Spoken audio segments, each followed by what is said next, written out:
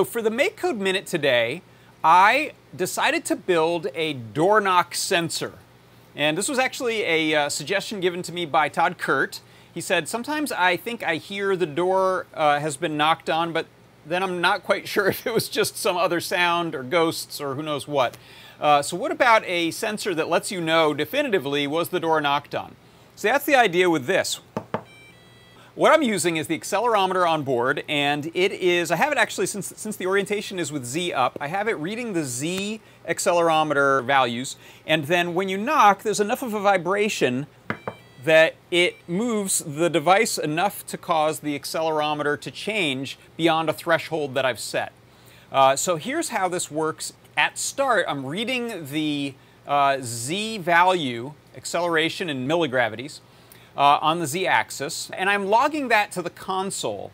And I'm also setting a variable called knockz to be the sort of starting point. So this is going to usually be around negative 1024, roughly gravity pulling down on it fully on Z.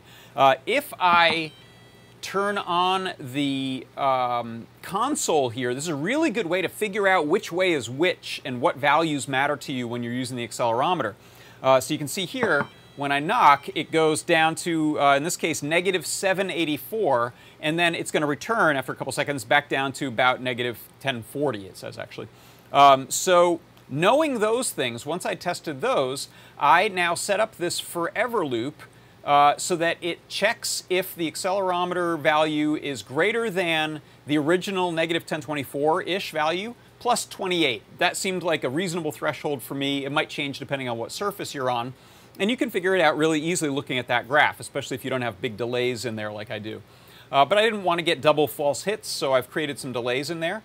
And what happens when I knock and the knock value moves it, we log that value so we can see it on the graph. We set the pixels to red. I play a little beeping tone. And then I pause for 3.5 seconds.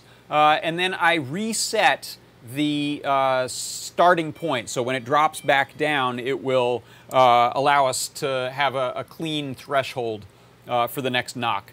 But that is how you can create a knock sensor using the Circuit Playground Express inside of MakeCode. And that is your MakeCode Minute.